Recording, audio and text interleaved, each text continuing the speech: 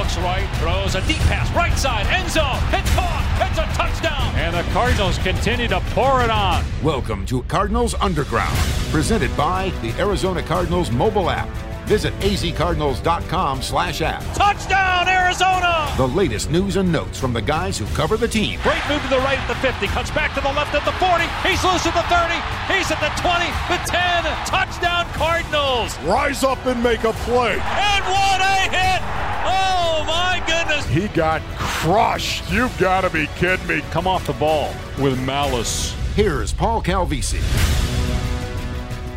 I'm not sure anyone's really ever confused yours truly with a hardcore journalist, okay? I'm more of a broadcaster. I'm not sure what exactly that entails.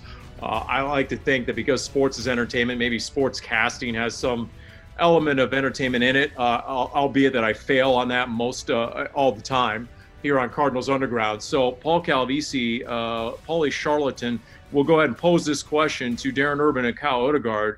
Do you guys or do you guys not use Wikipedia as a trusted, verified source of information when writing thy stories? Darren, give me a ruling.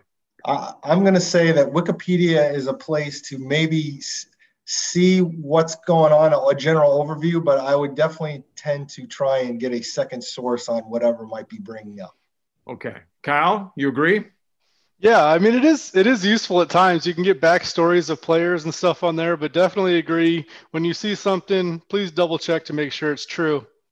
Okay. So for example, go ahead, Darren, if we were just to go ahead and Wikipedia up AT&T Stadium, what might it read? Well, it might have read, and to be honest, Paul, this was earlier and not necessarily as of this recording, but as of Tuesday morning, it said AT&T Stadium, formerly Cowboy Stadium, retractable roof, et cetera, et cetera. The facility, owned by Kyler Murray and Cliff Kingsbury, can also be used for a variety of other events. I see. That's good. I don't think that's quite true, but I guess I see where somebody's going there. Interesting. Have you ever bum rushed a Wikipedia page, Kyle? It's more your generation. I mean, come on, be honest. Have you ever inserted an analytic that you really think fits well? Have you ever contributed to a Wikipedia page in an effort to maybe, improve it in some way? Besides changing AT&T Stadium to saying it's Cliff and Kyler's house, I've never done it. So you're the culprit. Okay, well, that's quick. We got to the bottom of that right away here off the top of Cardinals Underground. I mean, there's really no consequences. What are they going to do? There's some sort of Wikipedia police that's going to track you down? I mean, what are the consequences, right? I would think at this point, people would probably have a good understanding, at least in that scenario, of exactly what it meant. See, there's always a scam. I have an 8th grader, and all of a sudden he started wanting to wear this gaiter, okay? Instead of the mask, the gaiter. And now the gaiter was above the nose. Now it's above the ears. Well, because the thing these kids are doing now is they're putting their earbuds in class so they can listen to music and then put the gaiter over the ears. There's always a scam. You got to keep your head on a swivel. That's the way it works around here. That's why I love the youth. They're always making the best out of a situation. You tell them to wear masks, and they're going to turn it into time to use music, and they'll probably put their phones under there and be able to text during class too. You should look this up in Wikipedia, by the way. My younger brother, who's a college professor, once told me that all of the great discoveries, like the earth-shattering discoveries ever made in the history of mankind, were made by those younger in age because their thought process had not been developed and shaped and conditioned by typical patterns of thinking. That it's the young and the youth who are thinking for themselves and thinking freely without any influence and any outside influences that, boom, have come across and founded some of the greatest discoveries of our time. You know what? I could totally see that, and I understand that. However, I would also argue that the majority of the greatest discoveries of all time came when the life expectancy was probably about 35. So you kind of had to be young, right? I see. Right. Before they died by the time you're 40. Right. Before they died from starvation because they had dental problems that were fatal, right? Back in those days. Right. So, right. That's, So Kyle, that's our segue, youth and discoveries and innovation, to Kyler Murray. There you go. They're right off the top. It was a long way to get there, but we did.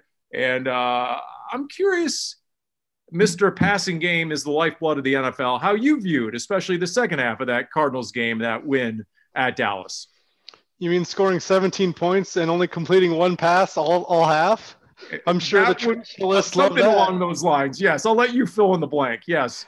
Yeah, I mean this is an interesting team, and that was definitely an interesting game because you're right. The Cardinals did not have to throw the ball to have success. Now, you're not going to get 4 turnovers every game, and you're not going to get 7.5, 8 yards per carry every game, but the Cardinals certainly have a formula that they've shown the last year and a half where they can run the ball very effectively and very efficiently. And I say it's not a running league talking about teams that get 3.5 yards per carry and just do it because they're supposed to do it. When you get up to the 5 yards per carry, 5.3, which is where the Cardinals are at now, it is a good decision to run the ball because you're being so efficient at it. So I'm with you, Paul. If the Cardinals are consistently going to run the ball this well, then yeah, it's going to be a big part of what they do offensively. And knowing that teams now have to defend that, then it's going to help the passing game too. And play action is going to be a big thing. We saw the deep shots. I think they'll work in concert. I still think you have to pass decently to win a Super Bowl. But I mean, with the mobile quarterback, it's a different story. It's a different game when Kyler Murray can do what he does with his legs. I mean, there's nothing wrong, kids, with still being balanced, right? And being balanced is a great way to mitigate your tendencies to keep from a defense easily game planning against you. We, moments ago, about an hour ago or so, recorded Cliff Kingsbury's weekly TV show Game Plan. And I asked Coach, I said, look, you had the explosives. You had the 80-yard touchdown strike to Christian Kirk. You had the 69-yard touchdown run by Kenyon Drake. You had the 60-yard catch and run by DeAndre Hopkins. How much of that is tied to the run game and the play action or the play action? And he nodded immediately. He said, absolutely. Those two do go hand in hand. So, now that the Cardinals seemingly have the running game in gear a little bit more, or at least a commitment to perhaps running between the tackles and not abandoning the run when they're only getting a few yards here or there, Darren, because we saw a lot of very short runs, but we also saw a commitment to stick with the run, and taking a lead obviously helps. It allows you to do that. But as Kyle was talking about, they do go hand in hand, do they not? I would agree. Of course they go hand in hand. And they were afforded against the Cowboys the opportunity, because of how their defense played, to be able to go in that direction. I mean, they did have a couple of fortunate things happen, especially early in that game. After the first Ezekiel Elliott fumble, they ended up going on a touchdown drive, but that touchdown drive was only allowed because Kyler Murray threw 2 not great passes.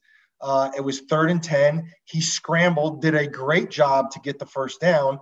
But if he doesn't kind of make something out of nothing, and there was nothing on that 3rd down play, then that's just a punt, and they squander the turnover. And on one hand, you look at the magic of Kyler Murray and what he can provide for you, even when he's not doing everything right.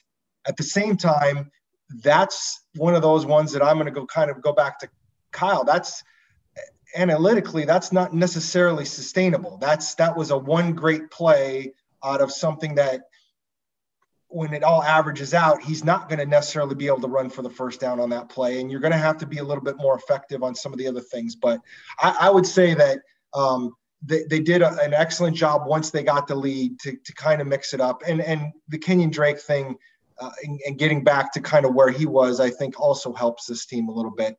They're going to be playing better teams, though, and that's part of it too. So NFL Research, you guys probably saw this, the Twitter account, the official NFL Research Twitter account, put out after the Cardinals win in Dallas, where Andy Dalton completed 34 passes and Kyler completed 9, just 1 in the second half. Quote, tonight is the first time in the Super Bowl era that a team won a game by 25-plus points, despite its leading passer, in this case Kyler Murray, having 25 or more fewer completions than the opposing team's leading passer, Andy Dalton. And I don't know if this qualifies as a Wikipedia hit job, but I did reply, wait, I thought NFL is strictly a passing league. Wait for the snark. And that the AZ Cardinals run only a passing offense, Rex Ryan. So, I threw that out there. But I think if nothing else, Kyle, at least a national TV audience saw it's not Mike Leach's air raid. Everybody now, that's not what the Cardinals are running. That's not what Cliff Kingsbury is all about. In fact, after 22 games in the NFL, you have to believe what he's been trying to tell everyone this entire time, that they're willing to do whatever it takes to beat you scheme-wise. I don't know if you guys agree with me, but it feels like deja vu after the first 4 games of this year too, because to me, it did feel like he was throwing more in the first 4 weeks, doing the bubble screens. And obviously it came to a head against Carolina.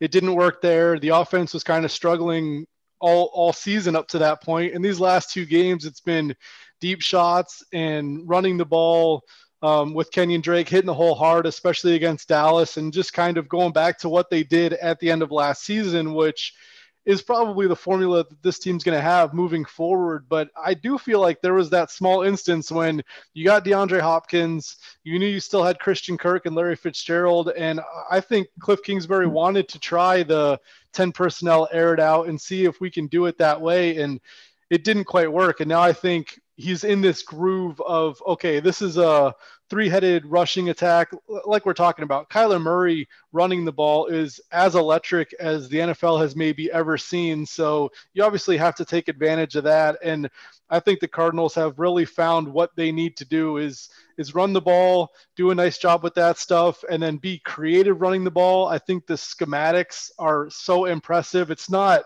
hand the ball off in the I formation and get 3 yards in a cloud of dust. I mean, this is some fun running, and then add in the deep shots and the intermediate and the short stuff. So I really like the balance that we've seen the last 2 weeks. It's funny because you mentioned the disparity between completions and the score, or whatever the stat was.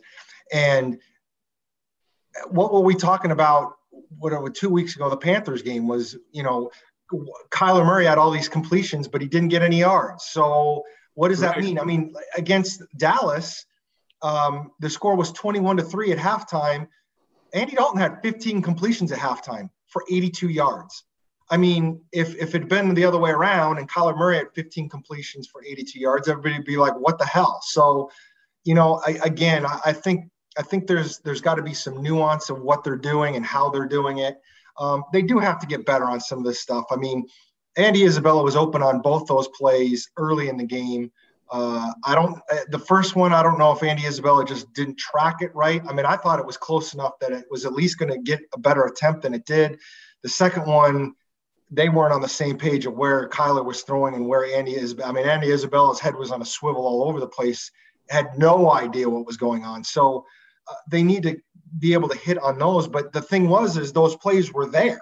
If the players execute it the right way, those are big plays. So, Kyler didn't throw the ball excellent the whole game, but the plays are there to be made. And you kind of led into my next question. And I was going to throw it to you, Darren, but you sort of just answered it. So I'll throw it to Kyle now. I didn't see the game, Kyle. How'd Kyler play? Tell me about Kyler. How do you think he played? I didn't see the game. I was busy. Tell me about Monday Night Football. How'd Kyler do? How much time you got? This is a complicated answer. No, I mean, you could argue that he played poorly, and you could argue that he played excellent. Like you look at the overall offensive numbers, and they weren't completely because of him, but in the context of the offense and what Dallas had to worry about, it was because of him. This running game is awesome because of Kyler Murray, and I mean it's fun to look at it because it's such an interesting, unique quarterback. Like Kyler Murray got a top 10 QBR ranking in week 6, even though he completed 9 of 24 passes. So just one of the oddest stat lines I've ever seen. But you look at the complete offensive production from the Cardinals, and it was impressive. It was over 7 yards per play. Kyler Murray was sacked once, and that might have been when he slid, unless there was another one that I couldn't remember. So he slid a yard behind the line of scrimmage, which counted as a sack. They didn't turn the ball over. They were super clean. They ran it great. So I just feel like that's a very encouraging outcome, considering, to me, I'm not too worried about the inaccuracy. I think he's an accurate quarterback. So that's a fixable thing. And seeing everything else that went right, I just feel like you can understand where the ceiling of this offense is, and it's extremely high. Cliff Kingsbury was saying that when he was asked about Kyler's inaccuracies, he basically said, Kyler played well. And again, it comes down to while you want to do things perfectly, you want to aim to eventually do things perfectly. What exactly is the bar that we're setting here? Are we setting a bar to having a successful offense? Because they had a successful offense Monday night. They just did. And again, like Kyle said, it had much to do with Kyler Murray and what the defense was worried about. And we just talked about a little bit earlier. I mean, yeah, he missed on a couple passes, but if it wasn't for a couple of his scrambles, those drives would have been completely dead. And that is what you get.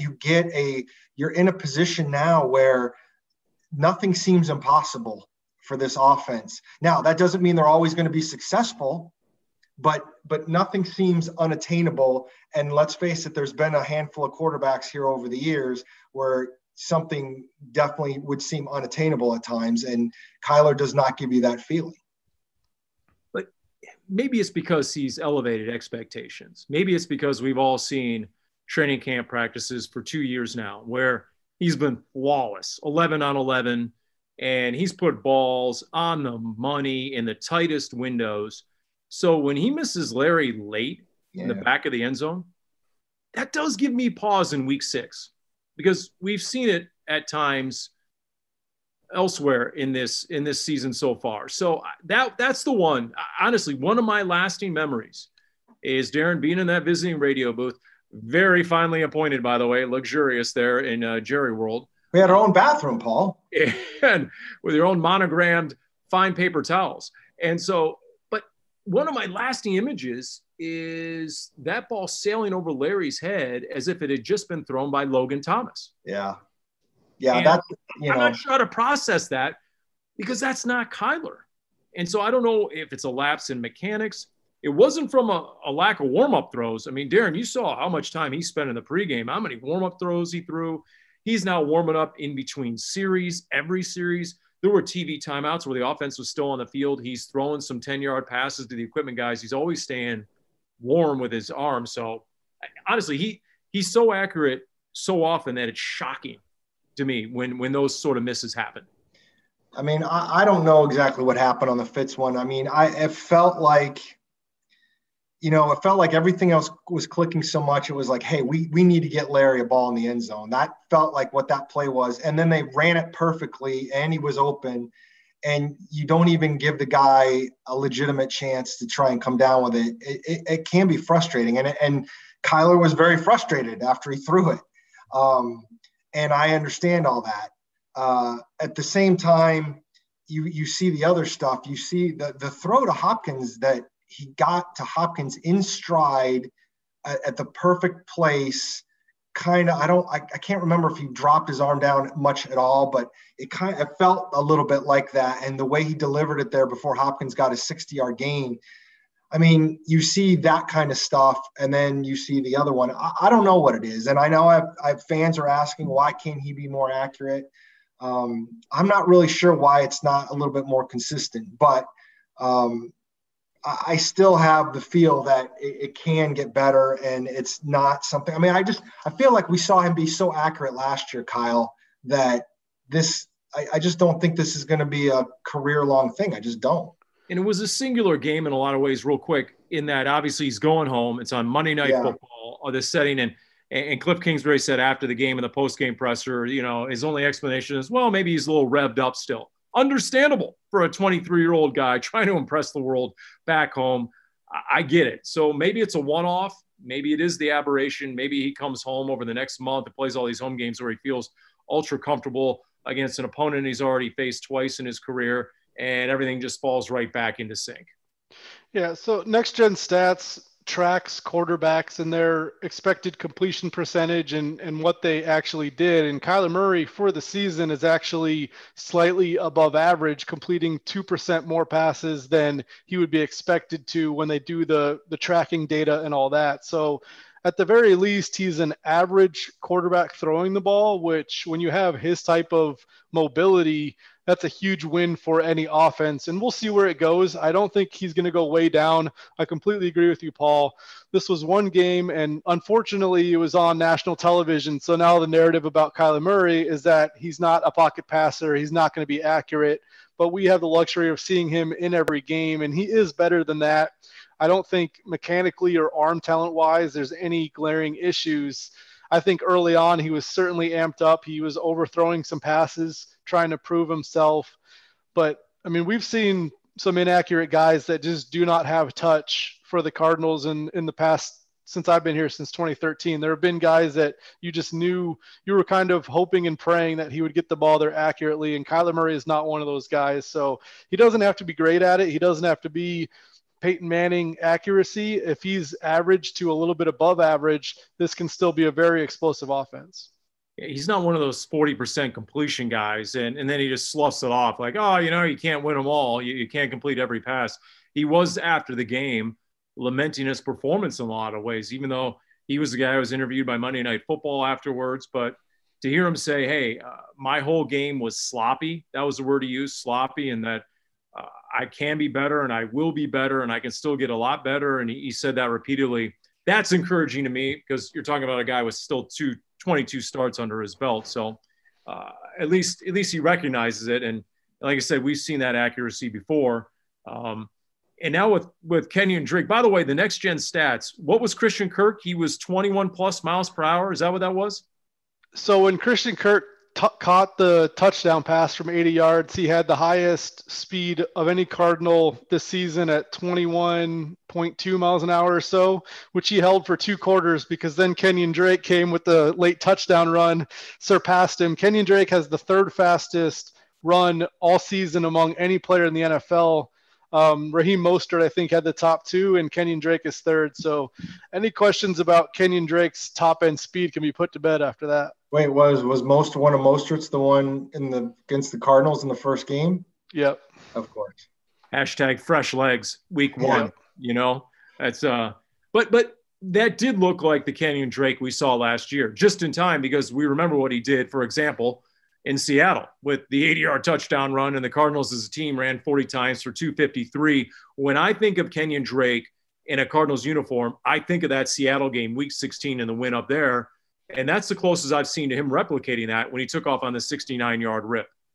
And even before that, I mean, even if he doesn't get that last one and he is just short of 100 yards Monday night, I think he still had a good game. There were definitely, I felt like he was getting up into the line quickly. It paid off later in the game where he kind of slid off tackle a couple of times and gained 20 and 22 yards. It paid off. The early, I mean, how do you not love the early run? And it was only worth 3 or 4 or 5 yards, but where he went up into the line and basically bowled over that running or the defensive back. I mean, that's just not something we had seen. He was running with passion. And so I don't know what got into him last night, but it was really great to see. And I think it's really important for this team to have Kenyon Drake playing like they were hoping he was going to play. And once again, we see the potential of the offense. They start out punt, punt, punt, and then go touchdown, touchdown, touchdown, touchdown. So I know we've talked about this numerous times. What happens when they finally dial it all in? Okay, the offense isn't there yet. Kyle, is the defense there? The defense right now is number 2 in the NFL in scoring D. I mean, I know the numbers, okay, but when I saw Baltimore 1, best scoring defense in the NFL, Cardinals 2, Steelers 3, that's some pretty lofty company. Yeah, it's been a fantastic start. And I understand the argument from a lot of fans that the Cardinals have faced a weak portion of their schedule when it comes to opposing offenses, and there's no debate about that. So will the Cardinals finish the season number 2 in points allowed? Probably not. But considering where they came from when they were arguably the worst defense in the NFL last season, and when we talked preseason, we thought 15 to 20 would be a nice showing for this defense. I think expectations have clearly been raised. I think this defense can be a top 12 defense. That's probably a fair expectation for them. And if that happens, if the offense finds that groove that we think they can reach, then you're talking about both sides of the ball being very competitive, and you can beat anybody when you have a top 12 defense that's the lesser of your 2 units. So I think the Cardinals are in really good shape if they continue to do this defensively. I think putting Hassan Reddick on the edge has been really important. Having Devondre Campbell fill that gaping hole. They've just ironed out a lot of the issues from last season, and there's not a ton of star power now, especially without Chandler Jones, but man, the depth this year compared to last is just night and day. And when you got Budda Baker playing like he is, if Byron Murphy continues to come along and Devondre Campbell continues to play well, I mean, I think the Cardinals have the horses defensively to keep this up in a way where they're still a pretty good defense the whole season. What are the categories? Red zone defense, aren't they top 3? Third down defense, I think they're top 5. Because I asked myself, okay, is that a byproduct truly of just the competition and some of the inept offenses that they played? But there are other categories. Obviously, there are things to be worked on. But, Darren, what sort of step forward? And when you hear of Budda Baker, who, by the way, had the 7 tackles, a sack, an interception, a forced fumble, 2 quarterback hits, all with that. And he was named captain, Paul. He was named captain, too. With the C on his chest, great observation. I totally forgot to ask Coach Cliff about that. God, dang it. Anyway, did I hear right that Budda Baker said that they played more team defense in the absence of Chandler Jones? Was that correct? I mean, I think what he basically said that we were. I'm paraphrasing, but he basically said we communicated better. We were all together better. I don't know if. I guess that could be seen as a better team defense, but he felt like they all kind of were on the same page for the first time, and that's. It's always really hard to tell. I mean, I guess you would know that better than others, but I also think that sometimes that is it a chicken or the egg thing. Once you have some success against a team and it starts going better, it just feels like there's going to be better communication because you're just playing better.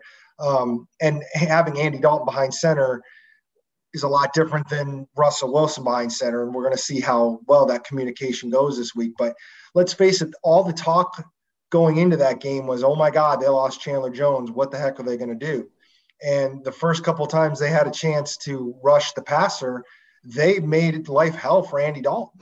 And that's that. I didn't see that coming. And again, lots of caveats here. The Cowboys, every single one of their offensive linemen is hurt. They had one of their Pro Bowlers still there, and he got hurt early in the game.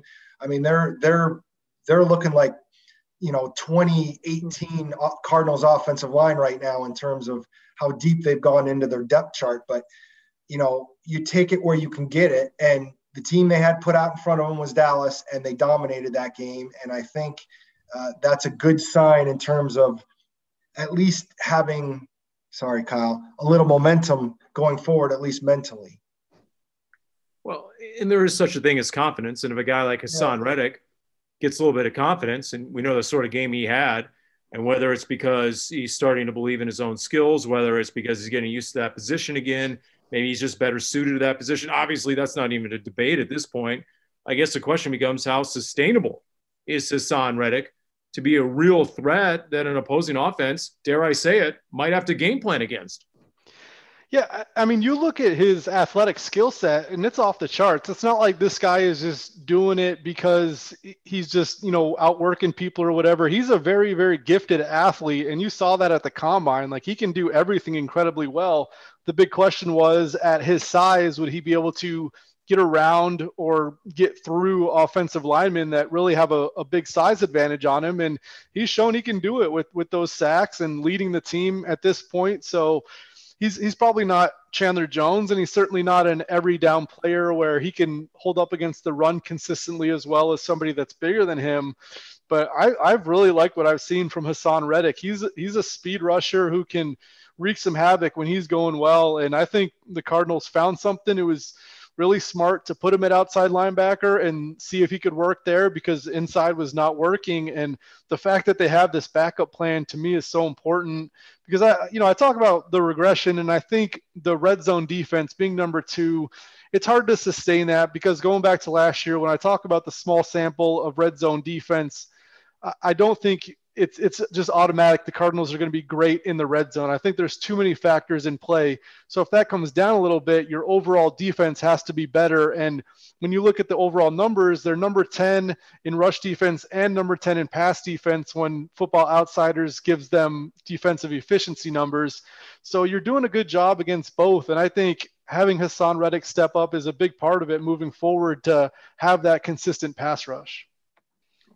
And look, I'm not going to get into X's and O's because I officially get over my skis, but when we're watching and it's the all 22 look because we're sky high in the Dallas booth, and you're looking down and you can't help but notice, wait a minute, they're rushing 3, dropping 8.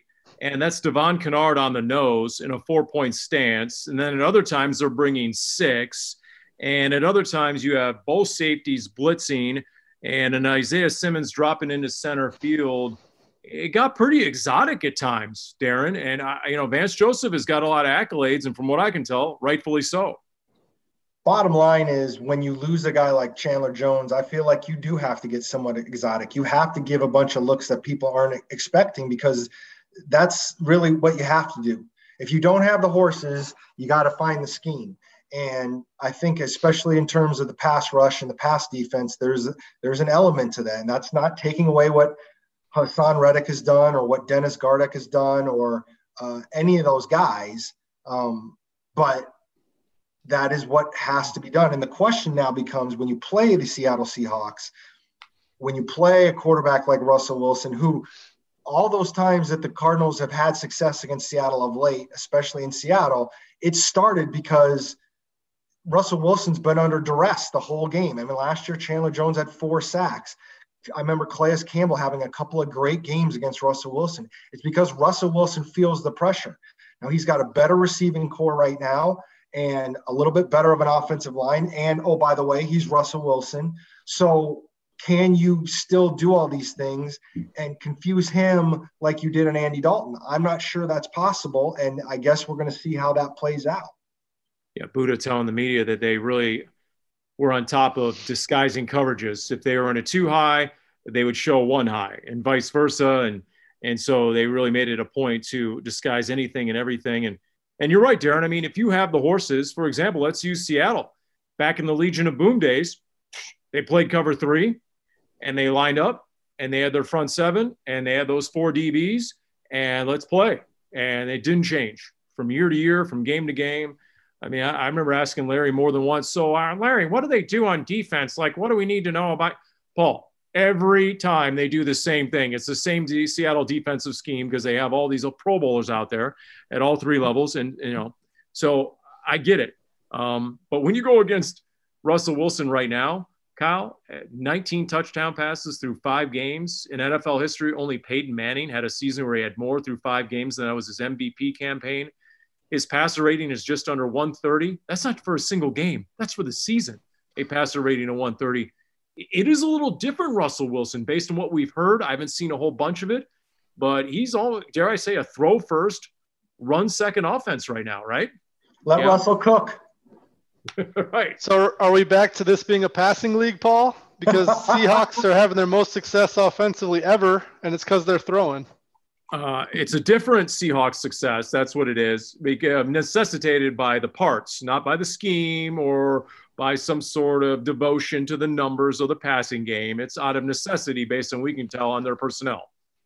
No, I mean, it's absolutely because of the numbers and them realizing that it makes sense to throw when you have an MVP candidate at quarterback. So the Cardinals and everybody else were lucky that they were a little bit behind on the trend with that, but they're up to date now and they're throwing all the time.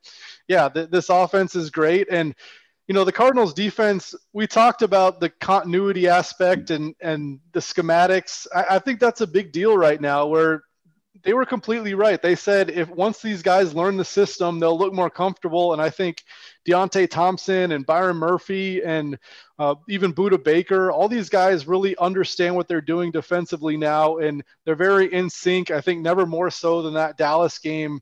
But yeah, now we get the big question is, can they just individually stop a Tyler Lockett and a DK Metcalf and whoever Russell Wilson is throwing to? Because you can scheme it up perfectly. If you lose your one-on-one battle, it doesn't matter. And to me, that's the big question is, do the Cardinals have enough talent on the back end to shut down these guys, especially Tyler Lockett? That's a guy that really scares me. Yeah. And you know what? I was encouraged by not necessarily the final stats on those Dallas receivers, but the fact that I don't think we saw a single Dallas receiver just wide open. Communication gaffe, failure to switch on some of those crossers and rub routes, which obviously was a problem in the Carolina game, for example. We didn't see any of that.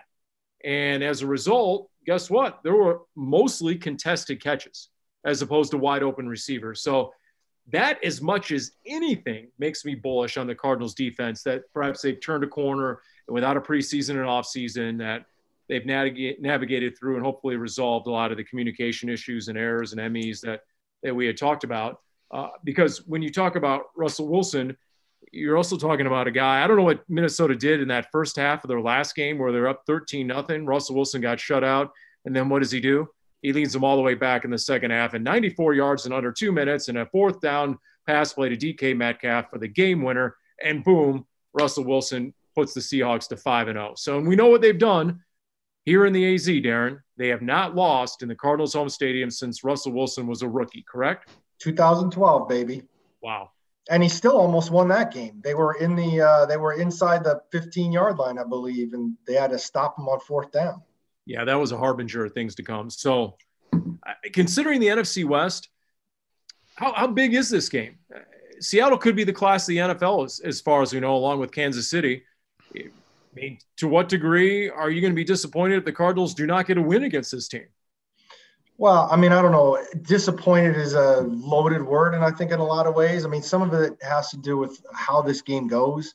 I mean, it's going to be hard to argue, anybody hard to argue that Seattle is not the better team right now. So there's that. But, I think the Cardinals need to play well, and I think they need to be competitive, and they need to put themselves in a place where they could potentially win. Now, even if they don't, that's one thing. But, I mean, let's face it, if you have hopes of somehow winning this division, it's kind of a must win, because you don't want to go down 3 games, 2.5 games, 3 in the loss column to a team already when you're almost halfway through the season. But at the same time, division winning isn't everything, and it's not over if you do lose. I just feel like this is the measuring stick that they really need. I mean, they did a nice job against the 49ers to open the season, but we all know the 49ers weren't quite all the way there in terms of health, and they never are going to be this season.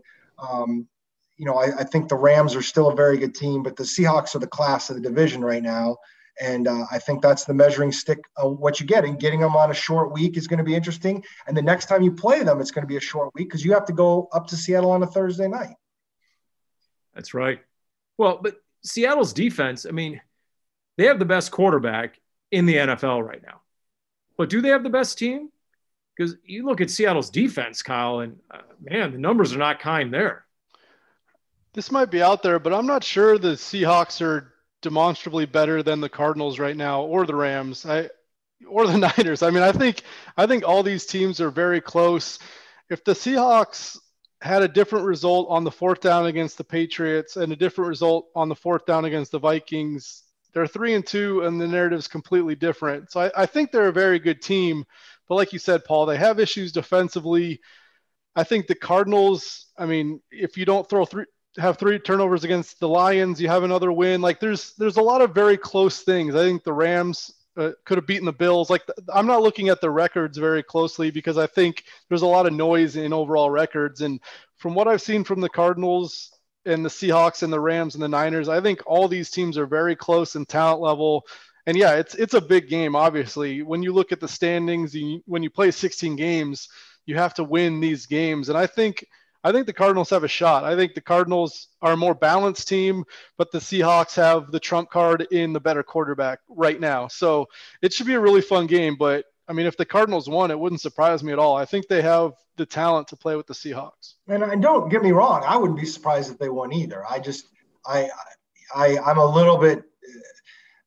I understand that while they've had some close games, the Seahawks, I feel like there's a reason why they ended up winning them too. So. Yeah, in Seattle's the Vikings couldn't get a yard. Yeah, Seattle's O-line isn't Dallas bad, but it's been below average for many years. So, I mean, that's another facet, another position group on the Seattle team that, at least to me, can be had. Obviously, we saw last year when Chandler Jones had a 4-sack game in their building, but there is something, and you guys have seen it. I've been down on the field 10 yards away from it. They love to come to the Cardinals side of the field and get that group chant going. And they'll do it right there in front of the Cardinals, right about the 20-yard line on their side of the field. It's almost like a high school type thing, like a high school rivalry. We're going into your stadium, and we're going to try and punk you. And And the times where the Cardinals bring the energy and they match that intensity, it's been some of the most ferocious football you've ever seen. We all remember the 6-6 slugfest that went into overtime. But there have been other times where if the Cardinals aren't ready to go, and hello, short week, when the Seahawks are coming off a bye, if you're not ready to match what is one of the most anticipated games, you talk to some of the Seattle people up there, they love that Seahawk team and Pete Carroll, whatever culture he's instilled in that team. They love to come down to the opponent's buildings in the NFC West and just beat them in their own place. They live for that as a team for whatever reason. And so that's the first thing I'm going to look at. Just how ready are the Cardinals to match what's going to be that sort of ferocity from Seattle? What else in this game, Darren? Is there anything else that immediately comes to mind when you try and break down this matchup? Well, I mean, just the fact that the Cardinals are going to have a little bit bigger of a fan base. There's, about 1,200 fans that are going to be there, and I'm sure some of them, again, will be player and staff people, but they're going to have some regular fans, and it's a very small amount compared to like the 25,000 we saw in Dallas. I'm hoping that there aren't any Seattle fans that get in there, because obviously normally this is a game that has a lot of Seattle fans at it. So it'll be interesting to see how that breaks down. I'm curious about that, and whether it influences everything. Again, 1,200 people in that giant of a building isn't a lot. We've had more people than that at training camp practices. So does it make a difference? Perhaps not. There were Cardinals uniforms. You saw them as well. The Red Sea did represent to a small degree, and they infiltrated Dallas. And some of the Cowboys maybe weren't happy they had fans in there because they got booed repeatedly during the course of that game by the 25,000 fans who were in there. So, but I tell you, it's going to be interesting to see how Kyler rebounds with some of the passing shortcomings in this last game, and exactly how Kyler Murray takes the matchup with Russell Wilson, because we all know everyone is looking for a comp, and really the only one to me that even makes sense, even close to making sense, would be a Russell Wilson. And if you have a team, the Cardinals, that has a tendency as a young team to play to the level of its competition, I think maybe this is the game where you get the best out of the Arizona Cardinals in the most complete game, just based on – that's not to say they're going to win the game, but I think the caliber of the game and the performance, I'm expecting the best we've seen yet out of the Cardinals, just based on the Seahawks being on their field. If you get the best and most complete game from the Cardinals, they're going to win the game. The talent gulf is not that big to me, where if the Cardinals execute well, I don't see how they lose, because I think these teams are pretty similar in talent level. And going back to the comp thing, like Kyler Murray and Russell Wilson, I think he's definitely the closest comp, but Kyler Murray doesn't have a comp that we've ever seen in the NFL. Like he's that electric of a runner, and he's that good of a passer to me, where Michael Vick was a great runner, but he didn't have the touch. Lamar Jackson, great runner, didn't have the touch. A lot of guys are very good throwers of the football, but they don't have the electric wheels that Kyler Murray has. So I truly don't think we have a comp for what Kyler Murray can be. And that's why I think this offense is so exciting and has such a high ceiling, because of what he brings. And on the other side of the ball, I really want to see DK Metcalf and what the Cardinals do against him, because Patrick Peterson absolutely shut him down last year in Seattle, didn't have a catch. DK Metcalf had one catch for 6 yards here. That was early in his rookie year, so that's kind of a pass. But he was playing well at the end, and Patrick Peterson did a great job on him. If he can do something similar, that would be really important, because DK Metcalf has taken a huge step forward. There are still questions about, is Patrick Peterson the same lockdown cornerback he used to be? I think it's a huge game to see who wins that matchup if they do shadow.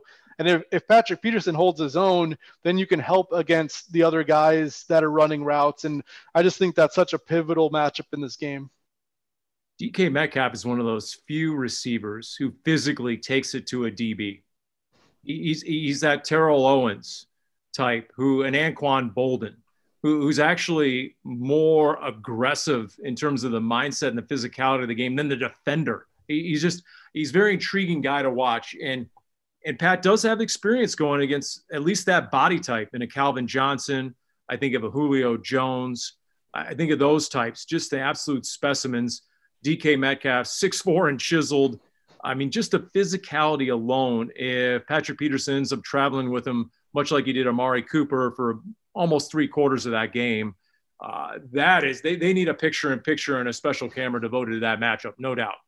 It's funny because for DK Metcalf with me, quite frankly, I think less about Patrick Peterson and more about the angry Cardinals fan base, because you can't do anything about DK Metcalf or Andy Isabella for that matter without people being angry that the Cardinals drafted Andy Isabella instead of DK Metcalf. And I understand it, and I do know that some of them were saying it at the time before the pick even happened. So, but it is what it is, and DK Metcalf has turned out to be a pretty good receiver. I mean, I think he's got some growing to do.